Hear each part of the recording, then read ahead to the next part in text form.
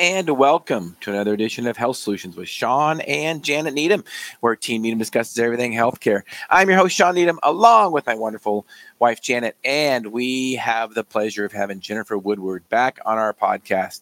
She talks a lot about hormones and diet, nutrition.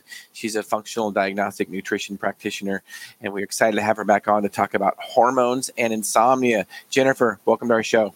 Thank you. Great to see you guys again. How's it going? It's going great. Janet, what do you want to talk about when we introduce insomnia and hormones? I bet you have a comment on that. Oh, man. You know what? I feel like this is like one of the top problems for women. Would you not think that as well, Jennifer, that this is something that is a major issue? It is one of the things I get asked most often about, for sure. Well, I mean, one thing we see quite often is, we see a 40-year-old woman come into our office and she hasn't been able to sleep for a couple of years, and she's on all kinds of different medications for either anxiety or sleep, Ambien, lorazepam, Xanax, you name it. And then you start asking her some history, and it's like, so when did you start having sleep issues? Well, when I was 42 and I started having some irregular cycles, and it's like, oh, well, bingo. I mean, this must be hormone related. You don't lack Ambien. I know I'm being cynical, but I kind of have to sometimes. So, Jennifer, will you discuss that? That is one of my favorite things to say and think about also, Shawn, is, your sleep issues are not an Ambien deficiency. It's so true. There's got to be an underlying mechanism as to why these women aren't sleeping. And sometimes, I will hear from men that aren't sleeping, but I would say 90% of the time it's women who are having trouble sleeping in their late 30s, early 40s, mid 50s. That tends to be the time when this hits a woman's body. And I also love to tell my clients, it takes a lot of energy to sleep well. So if we do not have energy in our reserves, mitochondrial energy, cellular energy, we are not going to be able to sleep well at night. And for women as well, and men, right? Every living being, good sleep at night starts first thing in the morning. So that's the other thing that so many women don't realize, is that during the day, they're setting themselves up to either sleep really well at night or to sleep poorly at night. We can definitely go into what that looks like, but suffice it to say that women who are overstressed and overworked and undernourished are absolutely going to be underslept, because they just won't be able to have the stress hormone profile that they need to fall asleep and stay asleep. Yes, Jan, I bet you have some comments on that. Yeah, I see that very often, that cortisol is peaking at the wrong time. And so lifestyle plays a huge role. And so it isn't just the hormones. I mean, the hormones play together, but there is some other things that we need to do throughout the day. And I agree with that, because you'll see people that they may wake up with some energy, but man, by midday, they're just crashed, or they're peaking at bedtime in their cortisol when they should be the other way around. Oh, I definitely see that too. That flipped diurnal cortisol pattern is the bane of so many women's existence. And, a lot of us women will kind of slowly set ourselves up for that flipped diurnal cortisol pattern, which is just, as Janet was saying, elevated cortisol levels at night. Cortisol is our wake hormone, not just our stress hormone, but also our get up and go hormone, and then elevated daytime melatonin levels. So we're seeing a lot of brain fog and a lot of lethargy in our women, because we can actually, measure whether or not they have this sleepy hormone, melatonin, in their brains during the day, which is the opposite of what we want, right? So, it is a whole host of reasons that can get women to that stage. Again, not eating enough good food, right? Being way overstressed, never allowing their body to get back into balance from autonomic nervous system dysfunction, where they're so into fight or flight that their cortisol levels are never going to come down, or they're so far parasympathetic where they've gone into almost this hibernation stage, and their bodies just don't have that metabolic energy that they need in order to, again, sleep well. Because it takes a lot of calories to sleep well. It takes a lot of energy to sleep well. And if we just don't have those reserves, then the body can't fall into a deep night's sleep. Well, and we talk about it quite often. We talk about, humans being diurnal creatures. We're meant to be active during the day, and we're meant to sleep at night. And there's really three things that we can do to keep our bodies healthy, and that's sleep, diet, and exercise. And I believe those are in order of importance. Without sleep, you can exercise all you want, But if you're not sleeping, you're not ever going to get stronger, faster, or in better shape, because your body needs to recover when you sleep. And you can eat all the good food you want. But the food that we eat, fuel for our bodies and the building blocks for our bodies, really is at night when we recover, when we're sleeping, is when that food is building all of our body. Yeah, and you bring up a great point there, Shawn, that we are diurnal creatures. We are meant to be active during the day. We are meant to be restful at night. And how many of us are doing the opposite in our lives? You know, we are active at night. I can't tell you the number of women that tell me, well, I don't go to bed till 12 or 1 because that's my me time. Like, that's the only time that I have quiet, or that's when I'm getting stuff done around the house, or that's when I'm answering emails, because the rest of the day is so busy that that's the only time these women think that they have, you know, a quiet moment to themselves. So we've pushed into that rest and digest phase of our, you know, parasympathetic nervous system that should be really, you know, calm at night. It should be calm after, you know, 10 p.m. But ramping it up through extra work or answering emails or even just watching TV or scrolling through your phone, you know, is going to keep you in that fight or flight mode, keep your cortisol elevated. And that makes it damn near impossible to get to sleep. You know, if you've got elevated levels of cortisol, it's not that your mind is racing. It's not you necessarily that is preventing you from getting to sleep. It's your hormones. You know, your chemical messengers are sending the wrong signal, which is, hey, it's 12 p.m. It's noon. Like, let's go do something, instead of let's get ready for bed and start, you know, releasing melatonin and calming the nervous system so that we can get to sleep. So we talk about being diurnal, and you talk about being, it's, you know, our sleep starts when we first get up in the morning. So let's go through what should be a healthy pattern to start you to get good sleep at night. Let's start with in the morning when you get up. Fantastic. So first thing that you're going to want to do is get early sunlight exposure as early as possible.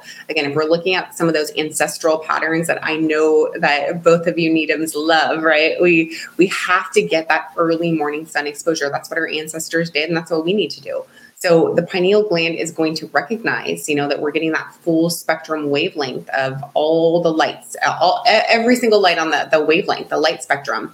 And it's going to start realizing that the body now needs to begin producing its daytime hormones, cortisol. So activating, you know, that pineal gland to know that, hey, it is morning outside, instead of just going straight into an LED lit room or straight in front of a screen, is going to be very important to set up the hormone cascade for that diurnal cortisol pattern.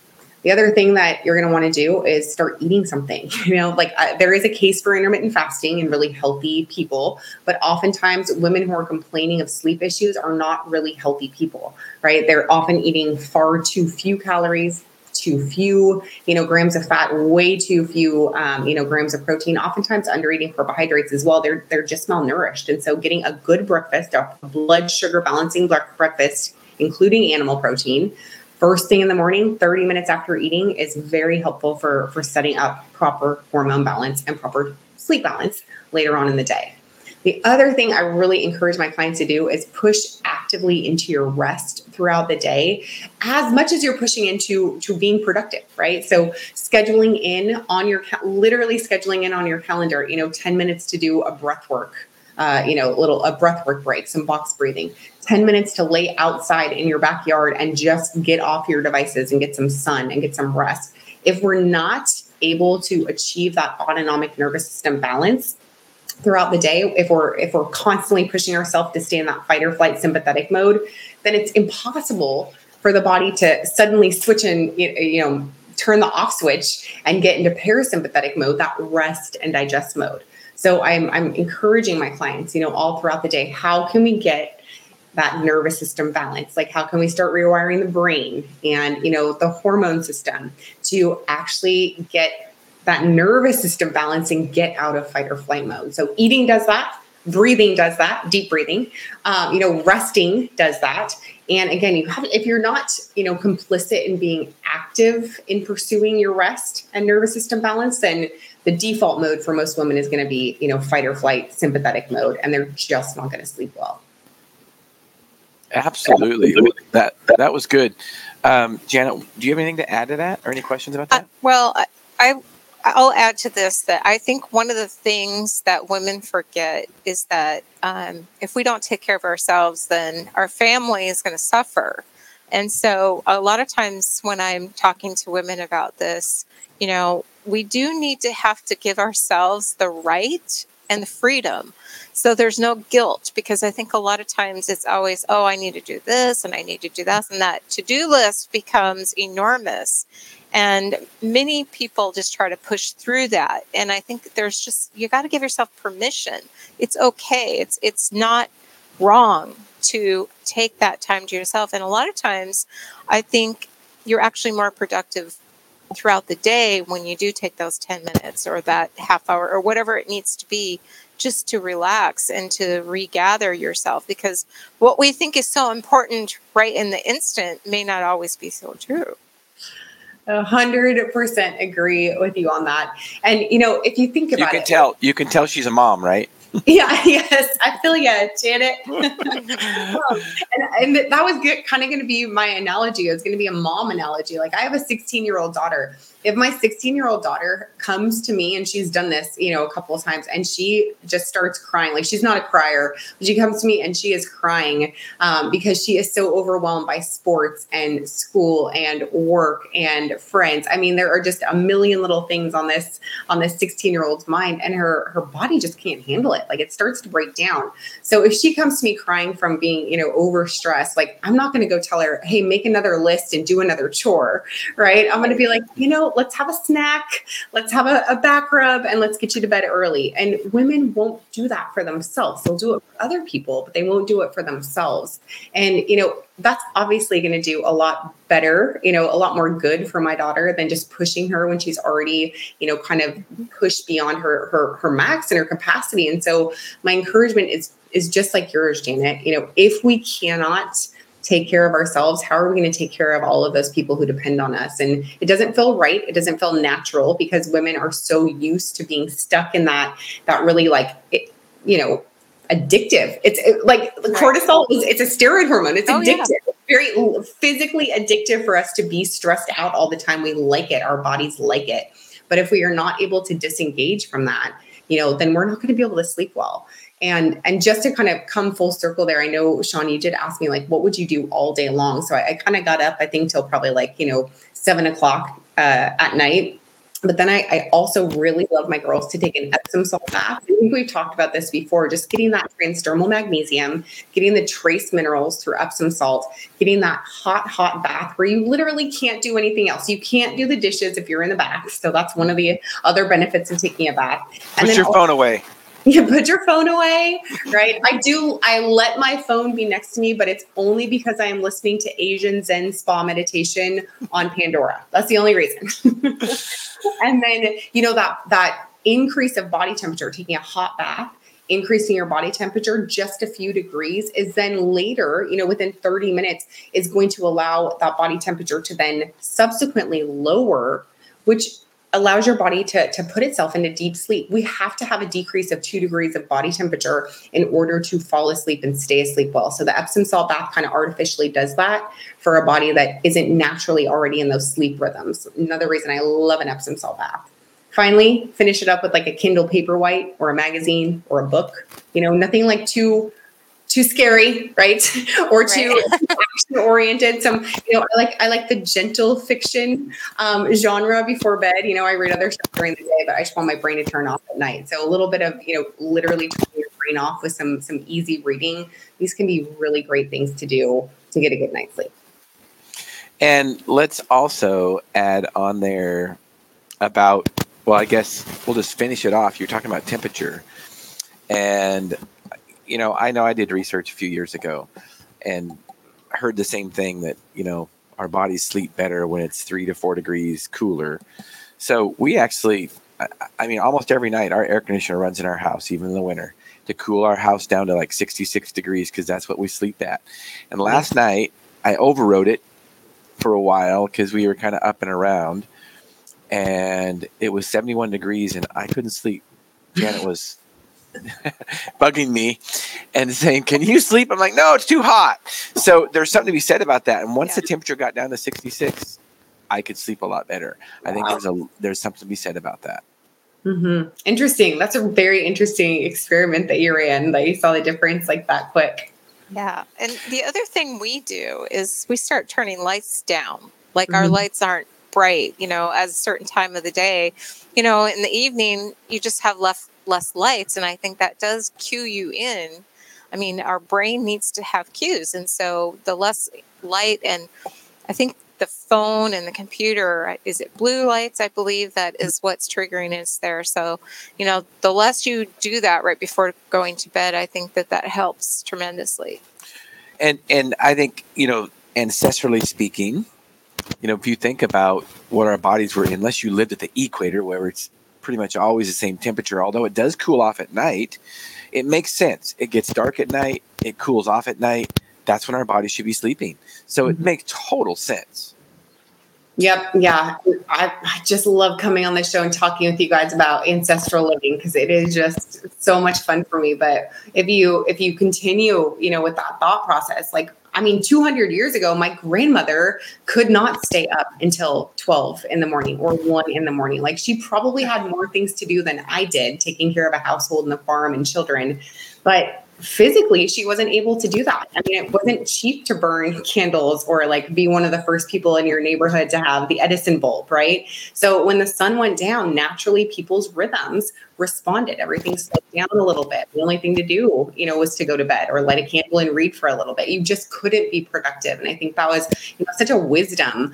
The natural processes of just our ancestors for, millennia is so much wiser than right. What we, force ourselves to do today. Because I know you guys see this in your practice all the time. And in the pharmacy, we are not keeping up with the demands that modern society places on us, and women, especially perimenopausal women, I think, are taking the brunt of that. We are still very hormonally sensitive beings thrust into this environment that's kind of like the Wild West, of technology, and our hormones just aren't responding well. And sleep's one of the first cries for the body to tell us, hey, things are not okay here.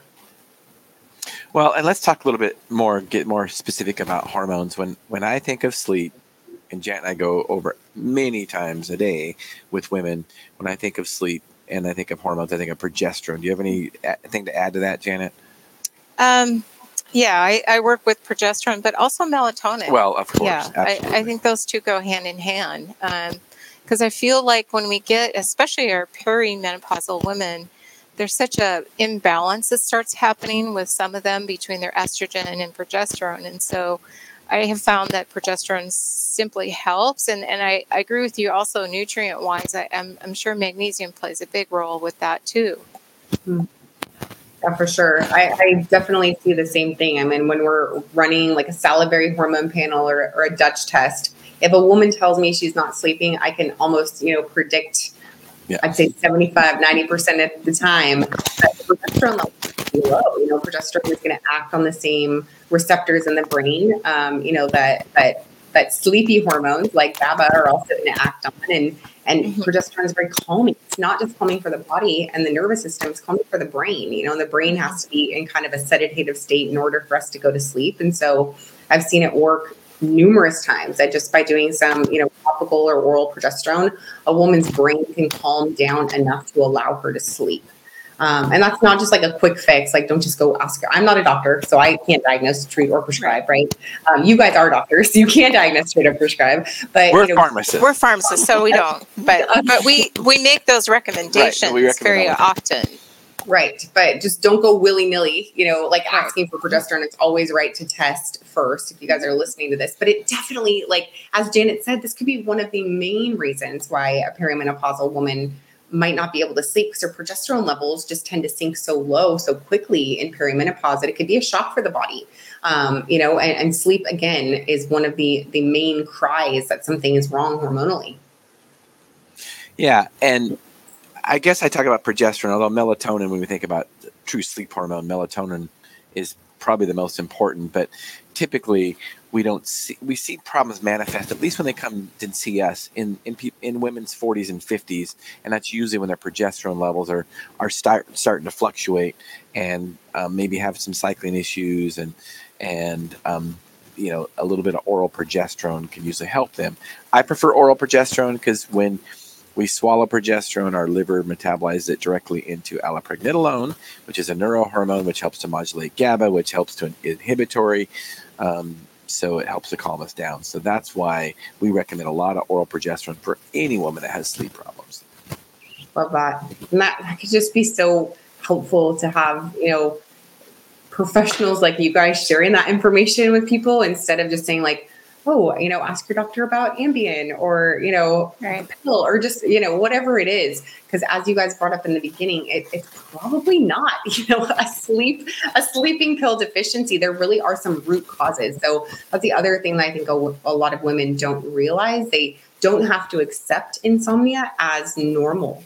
Because at this point in their life, late 30s to early 50s, man, women are still raising children. They're taking care of parents. They're working professionally and probably like toward the top of their game professionally. And they're just very, very busy and a lot is expected out of them. So for a woman who's doing so much to also not be able to sleep can be really, it pulls a lot of hope away, from your life. If you realize, like I speak personally, from personal experience that, the nights, it was 9 months of insomnia for me after the birth of my third child. And I began to get panic attacks. Like my heart would start fluttering and I'd start to break out in a sweat and start feeling panicky. Like when I would just walk past the bedroom door to my room during the day, knowing that I wouldn't be able to sleep that night. Like that's how ingrained that sleeplessness was in me.